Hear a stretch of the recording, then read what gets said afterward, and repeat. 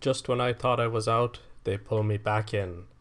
Hi, it's Dr. Irish again, and I'm here to talk about some of the most commonly asked questions I get asked about regarding the coronavirus or COVID 19. So stay tuned for this.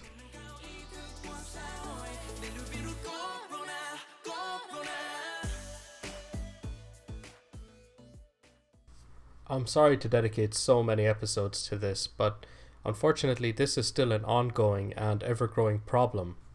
One of the most common asked questions is, what medications should I be stockpiling up on?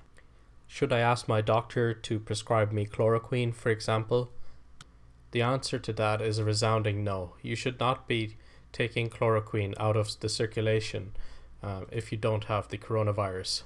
And only an irresponsible clinician would prescribe you that as a prophylactic measure.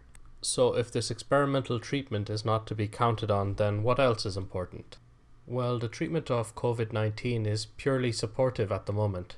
You should have access to things like Tylenol, cough drops, and plenty of water.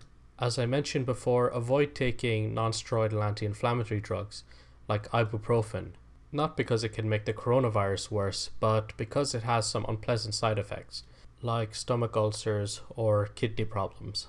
If you have an existing condition, make sure you have a supply of that also, for example insulin.